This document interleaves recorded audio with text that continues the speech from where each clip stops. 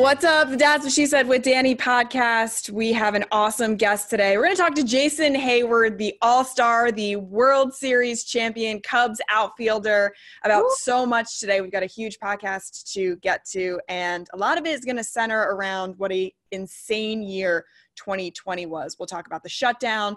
We'll talk about playing baseball during COVID and any sort of health concerns, how that was like for him. And then we'll get into the protests and the Black Lives Matter movement and how that wove itself into baseball as well, and what he sees going forward in the future. We're also going to debut a new segment, Danny. I'm super excited. Called Back of the Baseball Card. Matthew Orso and Craig Norquist of MLB Network both helped me with this segment. We dug into Jason Heyward's career and found some hard-hitting trivia questions to ask him about himself. How well does he know his own career? We're going to find out today. You know what's awesome is having a 10-year veteran on the podcast and someone who can just speak to so many different things, and he's so thoughtful, and I'm just so excited to have him. We're going to talk to him about the legendary, iconic rain delay speech, Game 7 of the World Series, and hear how that went down. And I'm hoping that he gives us a little insight into the conversations and really like the nitty-gritty of that moment, because as you mentioned, that's part of his legacy. It will be forever. We're also going to ask him about Chris Bryant and Anthony Rizzo. We know the Cubs are going to have a shakeup. And what is something that people don't know about those two? He's going to give us a little insight into that. And then also the community service man. All he does is give, give, give. And I think it's so important to let athletes talk about that. They don't often want to do that. They want to keep it private. But we want to know, why is it so important for him to give back to the communities in Chicago? And of course, in Georgia, his hometown, his home state. So I'm so excited to have this guy, Lex. All right, let's go ahead and welcome Jason Heyward into the podcast. All right, so let's just start with how wild this year was. And going back to the start of the pandemic, obviously the shutdown of the season, a lot of people, going through so much this year and such trying times and getting through it in different ways. For you, on the lighter side, you decided to invite 2 dogs into your family. So tell us about your puppies, because they are so adorable. Thank you. My fiance and I, we knew we already had our mindset on getting 1 dog, and she wanted to get a Samoyed, just I think a northern breed, a white dog that looks wolfy, in that family, and we both landed on that one. She looks fun and just down to do whatever we're down to do. So we already knew we were going to get her, and we had her ordered, and we're out in spring training. Well, we're out in the quarantine spring training in Arizona. So that's where we ended up having to have her shipped. But in the meantime, we saw ourselves going into quarantine, and we're like, okay, we know we want to get a second dog. Originally, we were going to wait till after the season to do that. Thought it might be easier, but then we said, we know we're going to be locked down, so why not look for another one? And that's how we landed on our puppy, Hove, the Rottweiler. He came to us first, actually. And when he got to us, we were just like, okay, now we got a dog. We're settled in. This is going to be so fun. It's going to keep us on a regular schedule during quarantine, make things feel a little bit normal. And then when Shy got there, we're like, okay, now we got 2 of everything. So it was a lot of fun. It's been a lot of fun, but I think their personalities have helped us definitely get through a tough year. Being together, being alone, having to be isolated from everyone, especially when I had to go and be away for the season somewhat, and my fiance had to stay back behind, not be able to go to games the same way. So they're our love and joy. They're a lot of fun, and we love coming home to Hove and Shy. Oh. Jay, I grew up with 2 Samoyeds, so I'm super in love with that breed. They're my favorite. They're diggers, and they love digging up the yard. So get ready for that. That was pretty wild. Are you a total dog dad now? I'm a total dog dad, but my fiance, she helps with everything. I feel like that's the least of my worries when it comes down to getting ready for a game or coming home late at night. She's got them all day, every day. But in the off season, I think that's a part of my routine that I take pride in trying to be around for and helping out and freeing her up. So it's probably nice now you get to come home, watch them grow a little bit, spend time with them. And you alluded a little bit to some challenges, right? The puppies help kind of quell different things in life. But maybe if we could go back for a second and ask you what some of the challenges were. It seems like a really simple question, but I think every single person is different and every athlete dealt with different things. For you, what were some of the challenges playing during COVID, playing baseball during COVID? I think the biggest part was not having your family be able to go to the games and be there and feel that support. Not being able to travel with them at all, feeling like you had to walk on eggshells when you left the house, and feeling like your partner and everyone around you had to do the same. It was a tough time, especially baseball is a summer sport. Chicago, it's nice outside. That was probably one of the few times that people were able to actually get outside and move around and kind of stay away from each other. So I think just the weight that we had to carry on our shoulders of just making sure you were able to get tested and making sure you stayed away from everyone, sanitizing everything, getting to the field and feeling like you had to walk that many extra steps on a daily basis just to get food. Just having to think about things over and over and over again when a lot of things we've done by now are routine and habit. And I remember getting home probably a week after the season and just laying there and telling my fiance, I'm like, hey, that was hard. That was hard to do. Now I can kind of breathe, relax a little bit, and come try to feel like a normal person again. Wow. And then in the midst of this global pandemic, which we've never experienced in our lifetimes before, there's a social justice movement, right, for an end to systemic racism. And the main message that I think Danny and I and a lot of people took away from it was it's not about being not racist, it's about being anti-racist and defining what that means and having that be a thread of our culture, not only now, but going forward. So for you, in terms of the Black Lives Matter movement and the protests and what we saw, how it integrated into baseball, what did you see and what moved you the most from the movement? I would say it was twofold for me because before we started playing during the quarantine, a lot of athletes in Chicago, along with myself, from different sports, had a chance to get together and be a part of, not the problem, but be a part of the solution. Bringing kids together with police officers, giving them a chance to dialogue and break the ice and ask questions, answer questions, and bring positivity to that situation. I feel like there's a lot of, missing out when it comes to terminologies and people being able to understand, what their perspective is as a police officer, what their perspective is as a kid growing up in certain neighborhoods when all you see is negativity around that on the TV.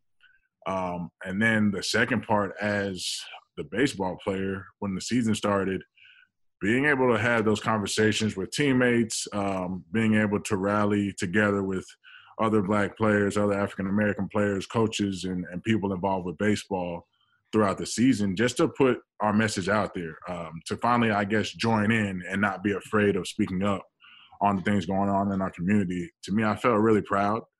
It wasn't easy to do.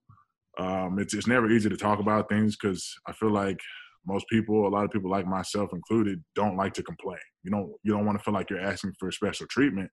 Like you said, you just want anti-negativity, anti-racism. You want social equality. And to do that, sometimes you have to point out what's really going on. And it was just nice to be a part of that finally, instead of feeling like we had to walk on eggshells and not speak up when we've done that for so long. And there was another moment this year where you were able to do that as well. After Jacob Blake was shot, you were the lone Cub to sit out in protest. And, it's a heightened moment in the country after George Floyd was killed, Breonna Taylor, Ahmaud Arbery. And, we're reading about how your teammates mentioned wanting to sit out in support with you and the community, and you encouraged them to play. So Right. I think Lex and I kind of want to know, can you walk us through that moment and how that came about and what conversations were like and ultimately what that night meant to you? No, I think when you talk about things being difficult in this kind of season, I think that was the other part of it, was trying to put the message out there without offending people, trying to be on the same page. What do you want to err on, the side of caution or the side of trying to be on the on the right side of history, so to speak. And for us that night, it was hard because we had heard the NBA was not going to play, and that was kind of coming across early throughout the day. And we're like, okay, we see what they're doing. Had no thoughts of it at all when it came to baseball. But because we're in Detroit at the time, the Dodgers are out in LA, I believe, or San Francisco, one of those two.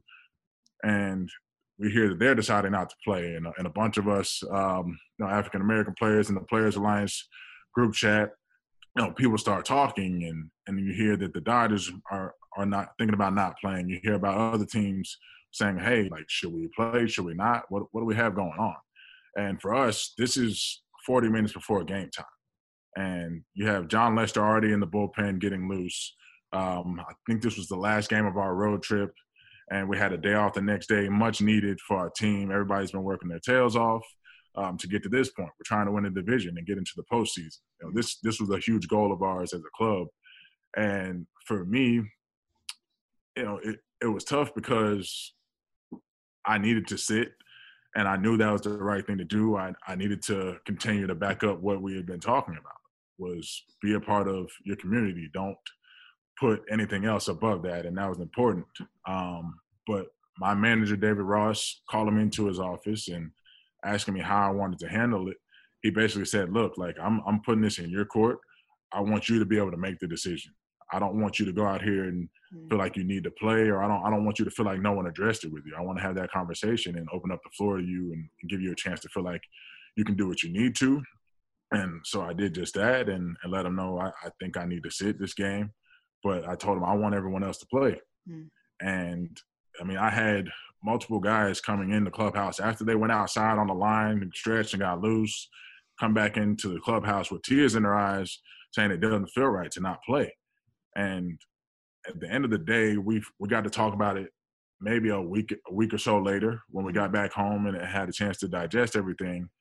I said, I still think the right thing for us to do was to play, because I didn't want something negative to take advantage of what we had all worked to do. We had so many people going through so many things to get to that point, staying healthy, staying in shape during COVID, as you guys saw, or I'm sure, some people talked about. The Cubs had no one test positive during the regular season. So I just didn't want a negative situation to take a hold of something and put us in a spot where we had to have another doubleheader, which we had already had a bunch of those with St. Louis. We had a few more coming up. I think we had another one with Cincinnati at the time as well. So in my mind, we all did the right thing, and I had everyone's full support. I knew they were going to take some heat for that, but I did the best I could to make sure everyone knew that it was my decision to ask them to continue to play, and much appreciated. And just a quick follow-up, Lex. So all of that being said, when you feel that from your teammates and your manager, what does that make you feel? It's very emotional because, as we talk about, it's not something easy to bring up, to discuss. And that was a game time decision. So for me, it made me continue to feel proud of just the organization I was a part of, the teammates that I had, coaching staff that I had. Everyone. It wasn't just them. It was, training staff, doctors, front office people. Theo, immediately after the game, reached out and applauded me for it and said I did the right thing. And he made it known that he was going to also donate some of his salary for that day, for that weekend. Jackie Robinson weekend was coming up as well. So just having everyone's all around support. Ryan Dempster, I'm trying not to leave people out, but it was just, it was a lot of support thrown my way and thrown our way to support families, to support teammates and other players around the game, which was awesome. So as a Black player in baseball and what you saw this season, how do you feel moving forward in terms of continuing this conversation? Cautiously optimistic? Do you feel excited? Do you feel like something actually broke and we're getting through to people who didn't understand before, and that this is something that's sustainable and long lasting, not only in the community, in our culture, in the world, but in baseball specifically? I would say I feel optimistic. I would say I feel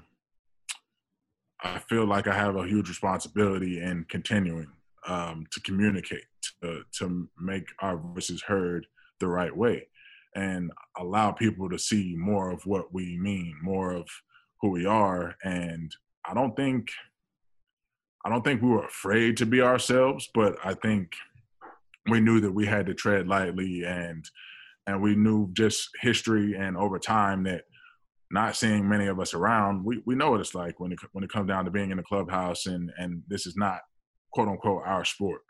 So just to have that all in mind, I feel like we have people's attention now. And that's why I say I feel a huge responsibility in just making sure to grow the game and to be a great leader for not only my teammates, but for guys like Kyle Lewis, winning Rookie of the Year, Devin Williams, reaching out and extending any help they need, any questions they have on or off the field, and letting them know that, you guys are here, you belong here, and that, yes, we are who we are. But don't be afraid to be that and enjoy it and continue forward. I just have one more, Lex. So Jason, I work a lot with amateur baseball, a lot of high school guys, a lot of college guys. And I was at Perfect Game National earlier this year and working with, some of the most incredible kids. And they fill out these forms and they tell us, things about them. And one of them is, adversity that you've faced in life. And there's a kid named Ian Mahler. He'll be a first-round pick, no question, catcher out of Iowa. And he wrote being a black athlete. This kid's 17, 18 years old. He's using his platform. He wants to speak out, but there are other kids who aren't as confident or are concerned that if they speak out or try to speak on social issues, racial issues, it's going to affect their future, right? It's a valid concern. What do you say to those kids who want to speak up because they know that being quiet is not an option anymore, but maybe are concerned about something like that? I say reach out. I think that's a big part of why we wanted to start the Players Alliance, is having somewhere to go, somewhere to look to as a reference, as a resource. Like, hey guys, like, what do you have on this situation here? Am I tripping, or is there something off about it? When you don't have a lot to relate to, when you don't have a lot to influence you, it's tough to know. I think that, again, going back to the 2 Rookie of the Years for 2020, both of them said, you don't realize certain things are attainable when you don't see someone like yourself in that position. And just being there, again, just being there for the amateur athletes, being there for the rookies coming up, being in there for each other as guys that you further along in the game. Someone like myself, you just want to have people you can talk to and reach out to. So that's what I would say to those young athletes. And I can definitely understand the young man you brought up, Ian, him being a catcher and being black. Like, that doesn't happen very often in this game anymore. Yeah. So, much love to him, and I wish him the best. We'll have to send that to him. And also the work that you guys are doing with the Players Alliance is so admirable. Really awesome to see. And your messages resonated throughout baseball for sure, for, people in the community and then activists as well. It was awesome to see. Nicely done. So among all of the different things that we dealt with throughout 2020 offensively, you had your best year with the Cubs. Now, a lot of people say, well, Jason Heyward, he's a defensive guy, and I'm sure you take a lot of pride in that because you play excellent defense, but you showed up in the box this season, which was pretty awesome. So what was the difference for you this year with the Cubs? Were you like, I'm just going to go out there and ball? I think there were a lot of things that became normal for me. I mean, this was my 5th year with the organization. I knew what to expect, had my routine. I think I did a great job of keeping things simple when it came to my timing. Timing is everything, pitching and hitting. But in the batter's box, I was able to have great timing and give myself a lot of room for error, which is pretty much who I am. Not always looking to be a free swinger, take my walks, have a team at bat, and take what the game gives me.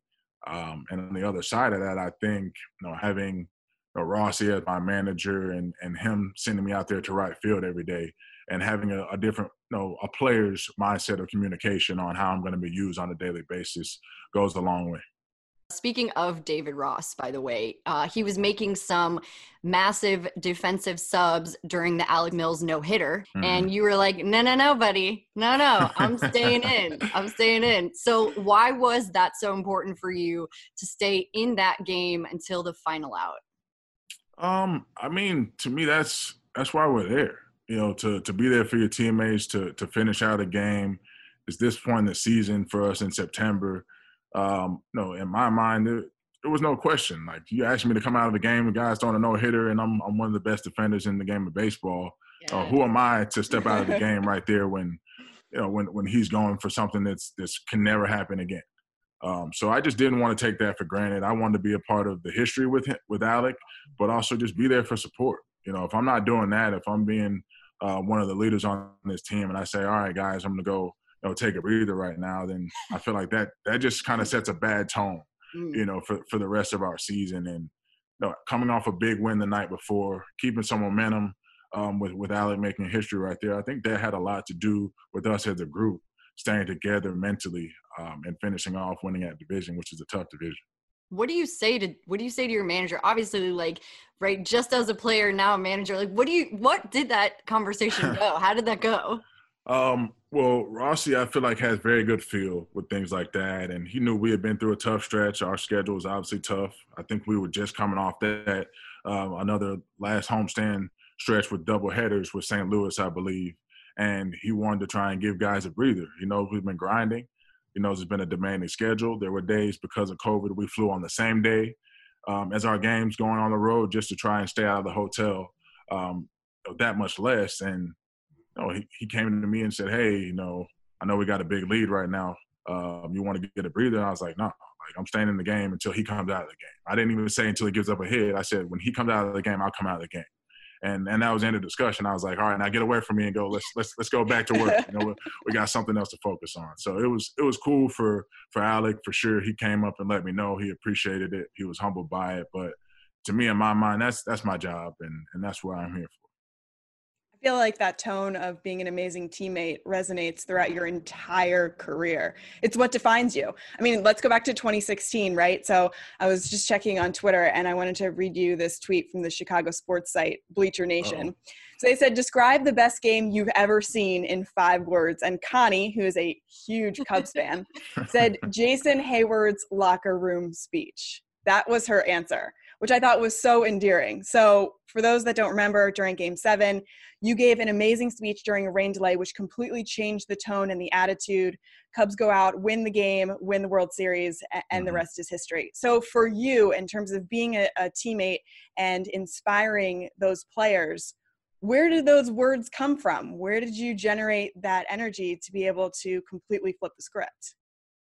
I felt like winning was the most important thing. And in my mind, sometimes that happens to a fault, and I'll be too much of a teammate and not, take care of myself and not put myself first. And you have to find that balance, I feel like. And I feel like I've done a good job of finding that at this point. But at that moment, for me, it's like, I don't care what just happened. I don't care what anybody's numbers are. I don't care how you guys are feeling right now. Like, we've been doing this all year long. And when we were down big, when we were up big, we always finished the game. And we overcame everything we had to. And I let them know, I was like, every team throughout the season overcomes adversity. They have things that they may not agree with, like someone makes an error, manager might make a move that they don't understand, or whatever it is. I said, we overcame that more times than anyone to this point, and we're going to do it again right here. So let's go out there and finish our way, finish the way we play the game of baseball. And then you had other people chime in. It was easy for us to buy in. I mean, we knew we were going to be in that moment. When it comes down to being into the World Series, you have to believe that, I feel like, and that team believed it. And after that discussion, we went out there and believed it even more, and we backed it up once again. And I think that's a big part of why we were champs. Can you walk us through that scene? Yeah. So the rain's coming down, you all come in. Is everyone just like getting on their phones or walking around, or when did you say, like, this is the moment that I need to be inspirational? So the home run happened in the 8th inning, I think. Roger hit the home run in the 8th off Chappie. And at this moment, we're all pretty aware of how we've all been used. We know it's Game 7. This is the last opportunity to go play a baseball game in 2016. We know Chappie had been used so much that series, and we knew the Indians had a good look at him a number of times. So when they hit that home run, I can't say I was surprised. I'm not saying I expected him to give up a home run, but you got to give the other team credit. Both teams have made it to Game 7. So he hits that home run, and I'm like, all right, here we go. I see what's going on around us. We're in Cleveland. Obviously, they had some momentum swing right there, and in my mind, it's like, hey, we've been here before. We're going to have to come back. We're going to have to hold them right here. So literally we go in the dugout to start the ninth inning. It ends up to where I get to second base on a fielder. Well, I got on base from a fielder's choice, still second. They throw the ball away. I get to third base. And I'm like, this is what we do right here. I'm on third right now. Javi's already had a home run in the game, and we got one out. And he works it to a 3-2 count. And I'm like, we're going to score. We got Dex on deck. Like, something good is going to happen of this, and we're going to be who we are. We're going to be the Cubbies. We're going to find a way to get the lead right back. And, Javi's asked to bunt. And I think that threw everyone for a loop because, for one, his at-bats in the postseason had been great. It was a big part of why we got to that moment. He already had a home run that game against Kluber, who has, to me, in my mind, one of the best cutters in the game of baseball, especially how he was feeling that season. So he was asked to bunt. He ends up fouling it off, strikes out. Then Dex hits the ball up the middle. Lindor makes a great diving play. And then the game's still tied. And for me, I'm like, I feel like everyone, myself included, was pissed off, was frustrated, was confused. We're in a rut right now. And I think that was the first time that season I saw us all just kind of be stuck in a moment. Mm-hmm. No one was ready to turn the page. And immediately when I saw it start raining, I'm like, all right, we're not going in the clubhouse. We didn't even make it to the clubhouse. We went to the weight room right there down the steps. And I'm like, hey, Rossi, tell guys, hey, I want to talk to them real quick in the weight room. Real quick. I'm like, it won't take too long. Like, let's just go over here. I got to say something. Come in there. Chappie's crying already. Chapman, Aroldis Chapman, he's crying. He cares so much. He knows he's poured everything he can into getting us into a game 7. Other guys are just kind of quiet. And I started to say what I had to say. And like I said, other people chimed in right away. And again, it didn't take much for that team to get going. It didn't take much for us to be on the same page and want to push through adversity. And we did just that right after that moment. Can I get a personalized pump up, get your ass up message and get out there? Can I get one of those from you? Yeah, it's definitely going to be a get your ass up message because obviously it wasn't all pretty. Yeah. It wasn't rated PG by any means, but it was what we needed and it was fun. In that moment, I didn't realize what I was doing as far as being a part of history. I just knew that I was being a part of a great ball club and offering what I could offer at the time. And I had multiple guys come up to me right after that and said, bro, you're going to be remembered forever for this. And I'm like, okay, I hear you, but let's go win the damn game. Let's go do this and let's have fun the way we have fun. And then we went right back to work. And, that team, again, over and over again, just made me proud to be a part of because we looked challenged right in the eye and loved it. What an incredible memory. Yeah. And you will be remembered for that for the rest of your life, for sure. Absolutely. All right. We have a segment on our show called Back of the Baseball Card. It's a little bit of trivia for you. It's new. Wait, hold on. It's new. It's exciting. It's new. Right. You can do a little dance. Okay. So we're going to ask you some questions about your career and see how well you know yourself. All right? Oh, boy. Okay. How about the farthest home run you have hit since joining the Cubs in 2016? Farthest home run I've hit since joining the Cubs. Oof. Here's a side note. You've hit 53 homers since joining the Cubs. So of those 53, which one went the furthest? Was it the Grand Slam walk-off home run by any chance? You would think that it would be, potentially. Okay. That's in the running. But it was actually your first home run after the World Series, April 21st, 2017. Do you remember anything about that home run? You're facing the Reds. Facing the Reds.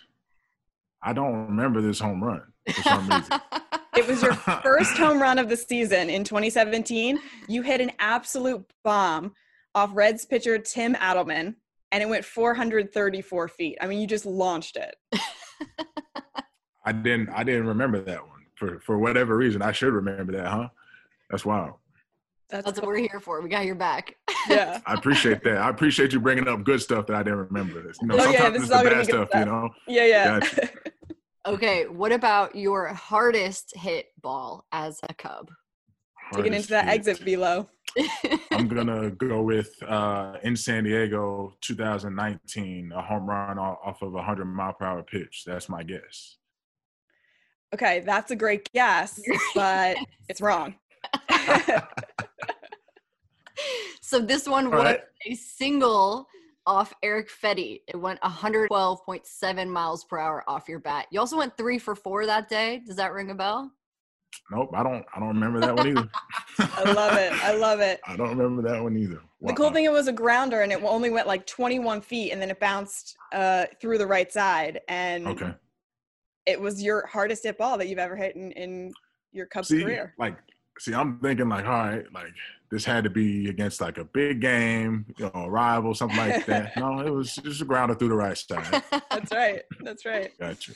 All right. How about the pitcher you had the best batting average against? Who do you absolutely crush?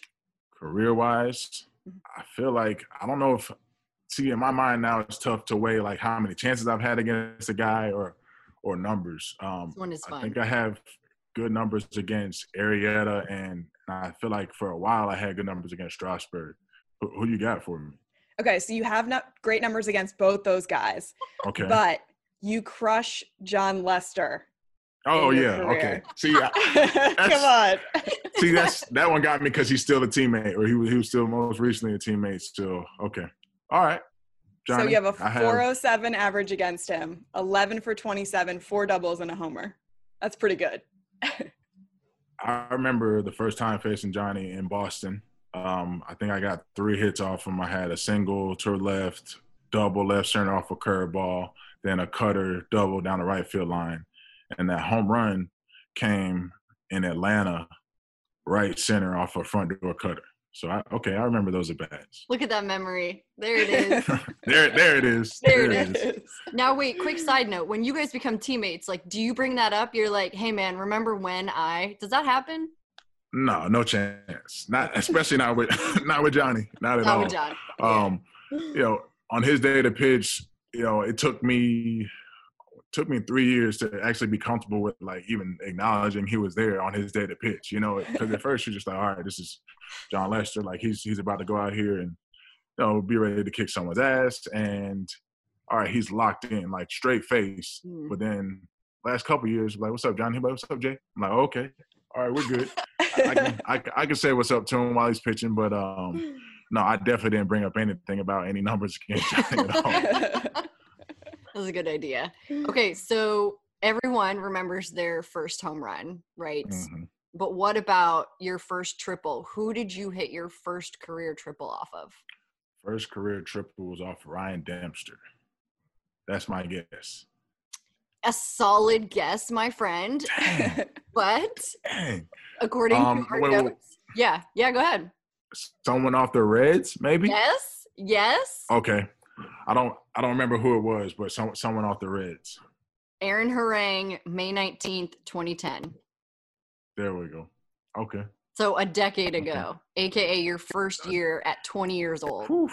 A decade ago. It feels like forever. Yeah. You're a baby. Yeah. All right, final one.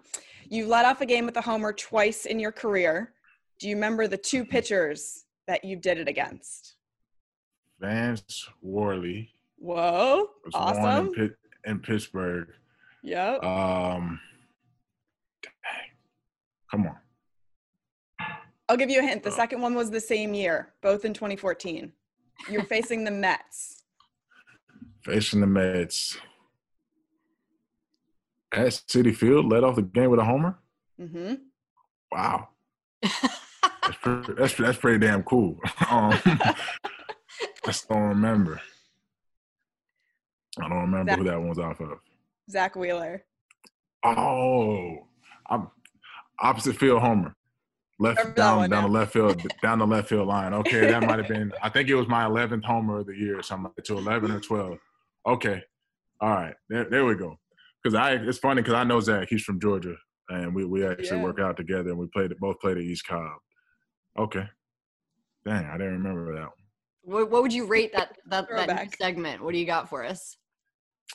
I think that's really cool. I think it's really cool from the player side because, there's stuff that, you try to remember everything. And, again, like I was saying before, like you usually try to forget the bad stuff. You try not to hold on to that. But when there's positive things that you don't remember, you have to kind of dig deep and try to remember and pick out which is what. I think that was pretty cool. So thanks for having me do that.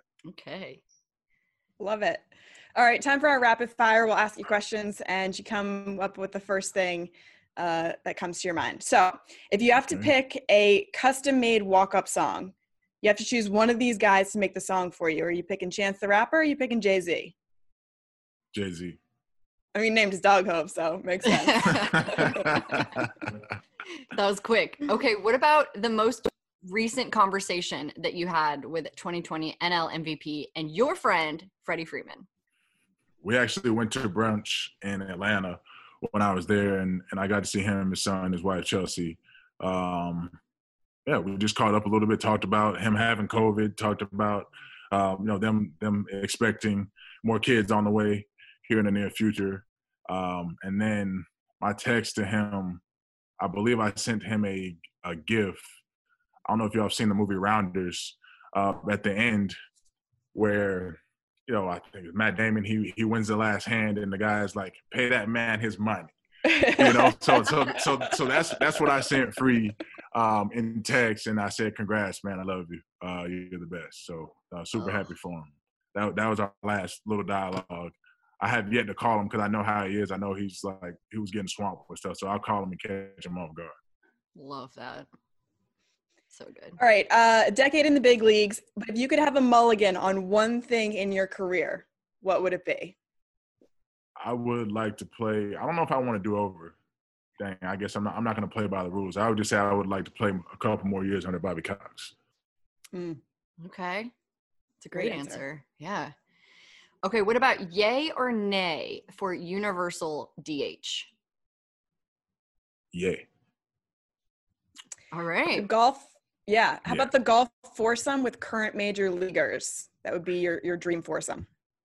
I don't golf.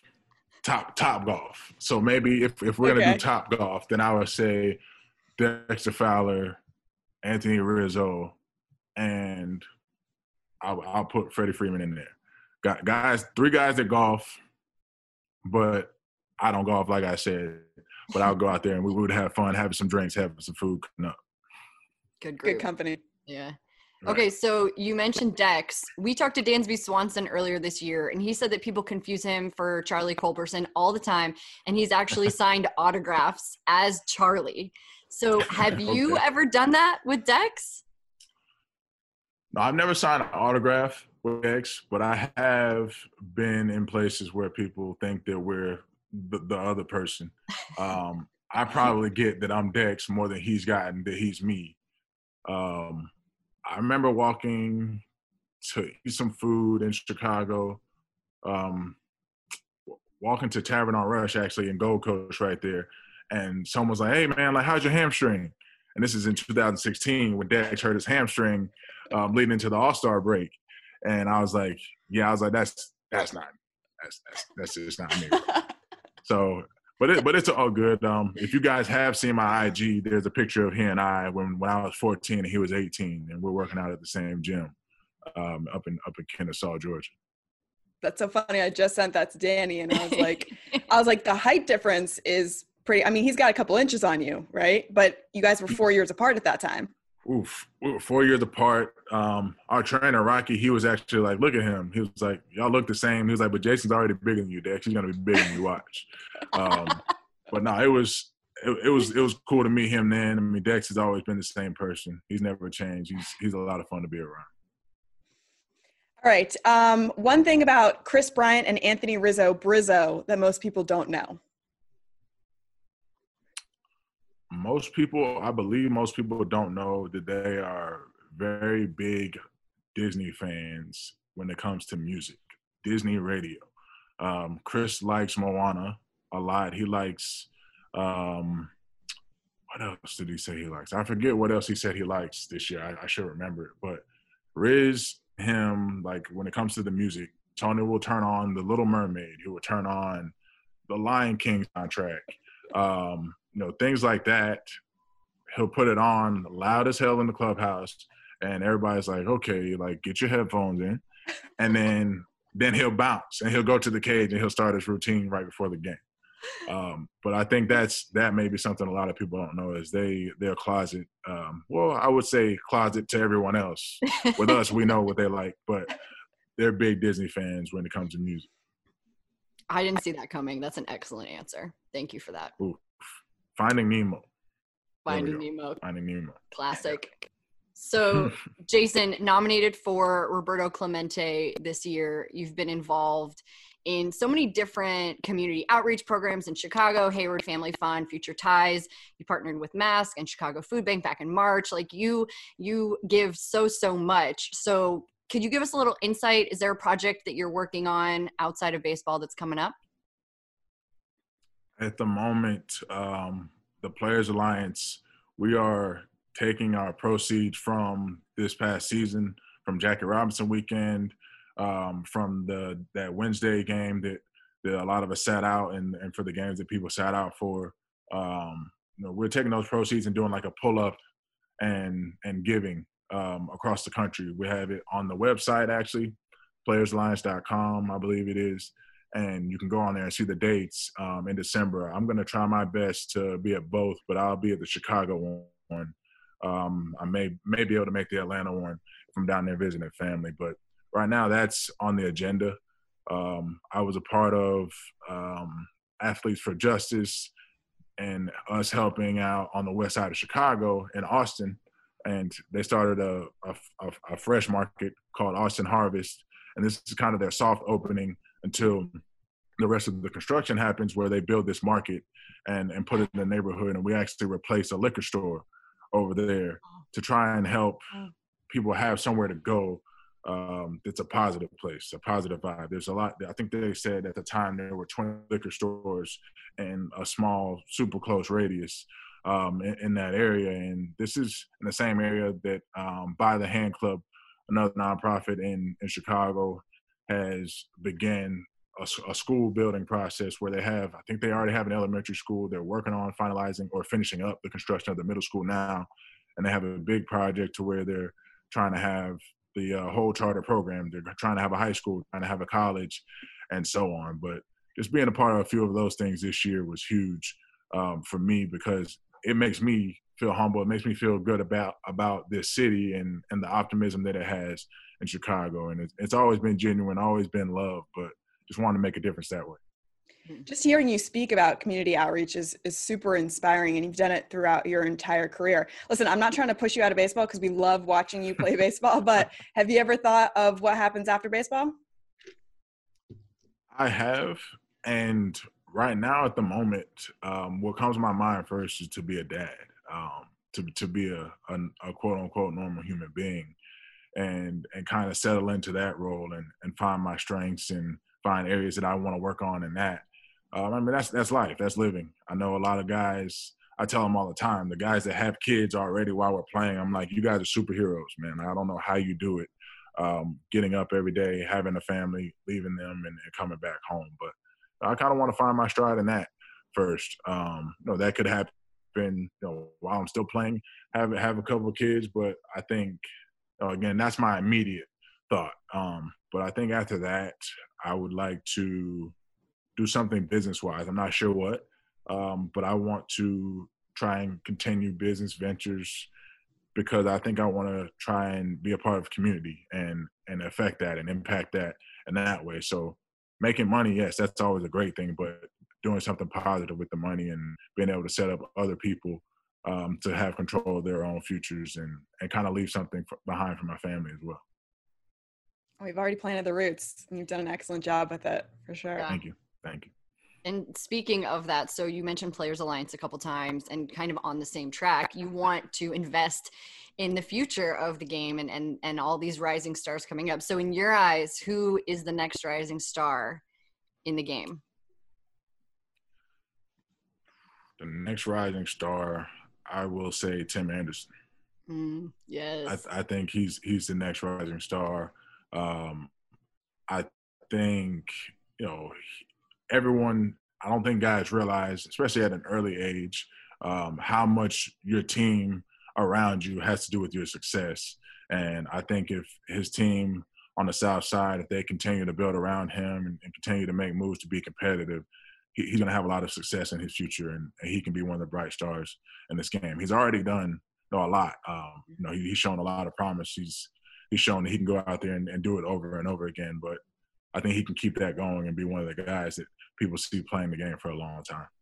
Yeah, we talked to Lucas Giolito recently on the podcast, and he was saying, I wouldn't be the player that everyone knows me to be if it wasn't for Tim Anderson, because he brings so much attention to this team, and his business acumen off the field is, incredible. And he just, he had a lot of amazing things to say about TA. So we love that answer. Hey, before we get to our final segment here, you mentioned your fiance. Is there a wedding in the future? What are you guys planning on that? Well, of course, like everyone, COVID kind of threw things off. Sure. No, going into this year, we had planned to this month to go look in Italy at venues, and then we were going to pick a date once that happened, once we found a venue. So, of course, we haven't found a venue because at this point, we don't think we're going to have a ceremony. But we haven't picked a date just yet. But I'm thinking, we're both thinking, hopefully, something happens before next season. We go to the courthouse, get the legal stuff done, and then if we can have a ceremony or if we can have a party, a get together with people, we'll do that as soon as possible, just to celebrate and kind of enjoy the moment. But that's kind of where we're at. Had to put things on hold because of the kind of year it's been. Well, congratulations. Yes. Thank you. Massive Appreciate congrats. Yeah. Okay. Totally separate. We end every podcast with an embarrassing story. So we make our guests tell us something really embarrassing, whether it's from their childhood, their past, or something that happened recently. Giolito told us a story about how he put the wrong cleats on going into the game, and he had to come out of the game to get his shoes on. So whatever you can think of that's super embarrassing, that'll entertain our listeners. Whew. Oh, man. Really embarrassing. I gotta think. I wish you had one of those to dig up for me. Then I'd be like, oh, okay, I can piggyback off of that. Baseball Reference just has like a subsection of embarrassing stories from every player. I will say I'm gonna cheat a little bit again because I feel like I got to tie something together. I'll give you guys 3. When I was 5, first started playing baseball. I feel like this is anything goes. Right? You're 5 years old, T-ball, you don't know anything, coach pitch. I hit the ball my first at bat, and I ran straight to third base. I did not run to first base. I'm thinking, okay, I saw the righties go this way, so I'm left-handed. I'm going to run this way and outsmart everybody, and I'm going to go the other way, so they're not even going to pick up on it. Oh, that's so good. It was one time that in Atlanta, I ran out on the field to start a game, and like you would have thought I did like a tarp slide, but no rain, no tarp, just went out there and tripped in front of everyone and face plant, laid there for a second, and it was like, okay, let's get up, let's head on out to our position. That was embarrassing. And then I guess one that I can look back and laugh at it now. It's 2011. This is first year struggling in the big leagues. It's also my second year. I didn't start the game. We're in Miami on my birthday. I get called to pinch run in this game. And I get to first base. I don't believe there was a steal sign on. And it was a balk move. I'll give myself that, the benefit of the doubt. It was a balk move from the pitcher, but I got picked off on my birthday. Didn't start the game, pinch running. And it was like, all right, yeah, just go sit your ass at the end of the dugout and think about what you did. I would say that was pretty embarrassing. Oh. And then were you able to fully celebrate your birthday after that? Yeah, I don't know. not in the baseball sense. Was that your 21st birthday? That was my 22nd birthday. Okay. But my 21st birthday, I remember we had the day off on that day, but we played the next day in Houston. I hit a home run. So I think 3 years in a row, in 2008, 9, and 10, I hit a home run on my birthday. So minor leagues, I hit a home run on my birthday 2 years in a row. And then in the big leagues, hit a home run on my birthday. But in Houston, I remember like not drinking. I didn't drink till I was 21. I didn't drink till the end of that year. Okay. I didn't drink till New Year's. I mean, I didn't go to college. In high school, didn't drink, whatever. So I remember my 21st birthday pretty vividly. Good on you, man. That should have been the back of the baseball card. That's right. Oh, gosh. Homers on your birthday. Best way to celebrate. Yeah, that's awesome. Thank you. Thank you. Jay, hey, thank you so much for coming on the podcast with us today. This was super insightful, and thank you for letting us pick your brain and delving into this year, 2020, which was a tough one for everyone, but we appreciate you sharing all of your insights. It was really great to have you. Yeah. Oh, absolutely. Thank you for having me. Thanks for letting me share. And thanks for bringing up good stuff that I didn't remember. I appreciate that. That'll go a long way in my book. I'll always say you guys are all right. Thanks, dude. Thank you so much. Absolutely. You enjoy your holiday and the rest of the year, and we look forward to seeing you in 2021. Happy Thanksgiving. Thank you. Happy Thanksgiving. Happy holidays. Hopefully we get to play some normal baseball and see some fans come out to the parks again sooner than later. Yes. Be good. All right. Take care. Stay safe. Thanks, Take care. You too.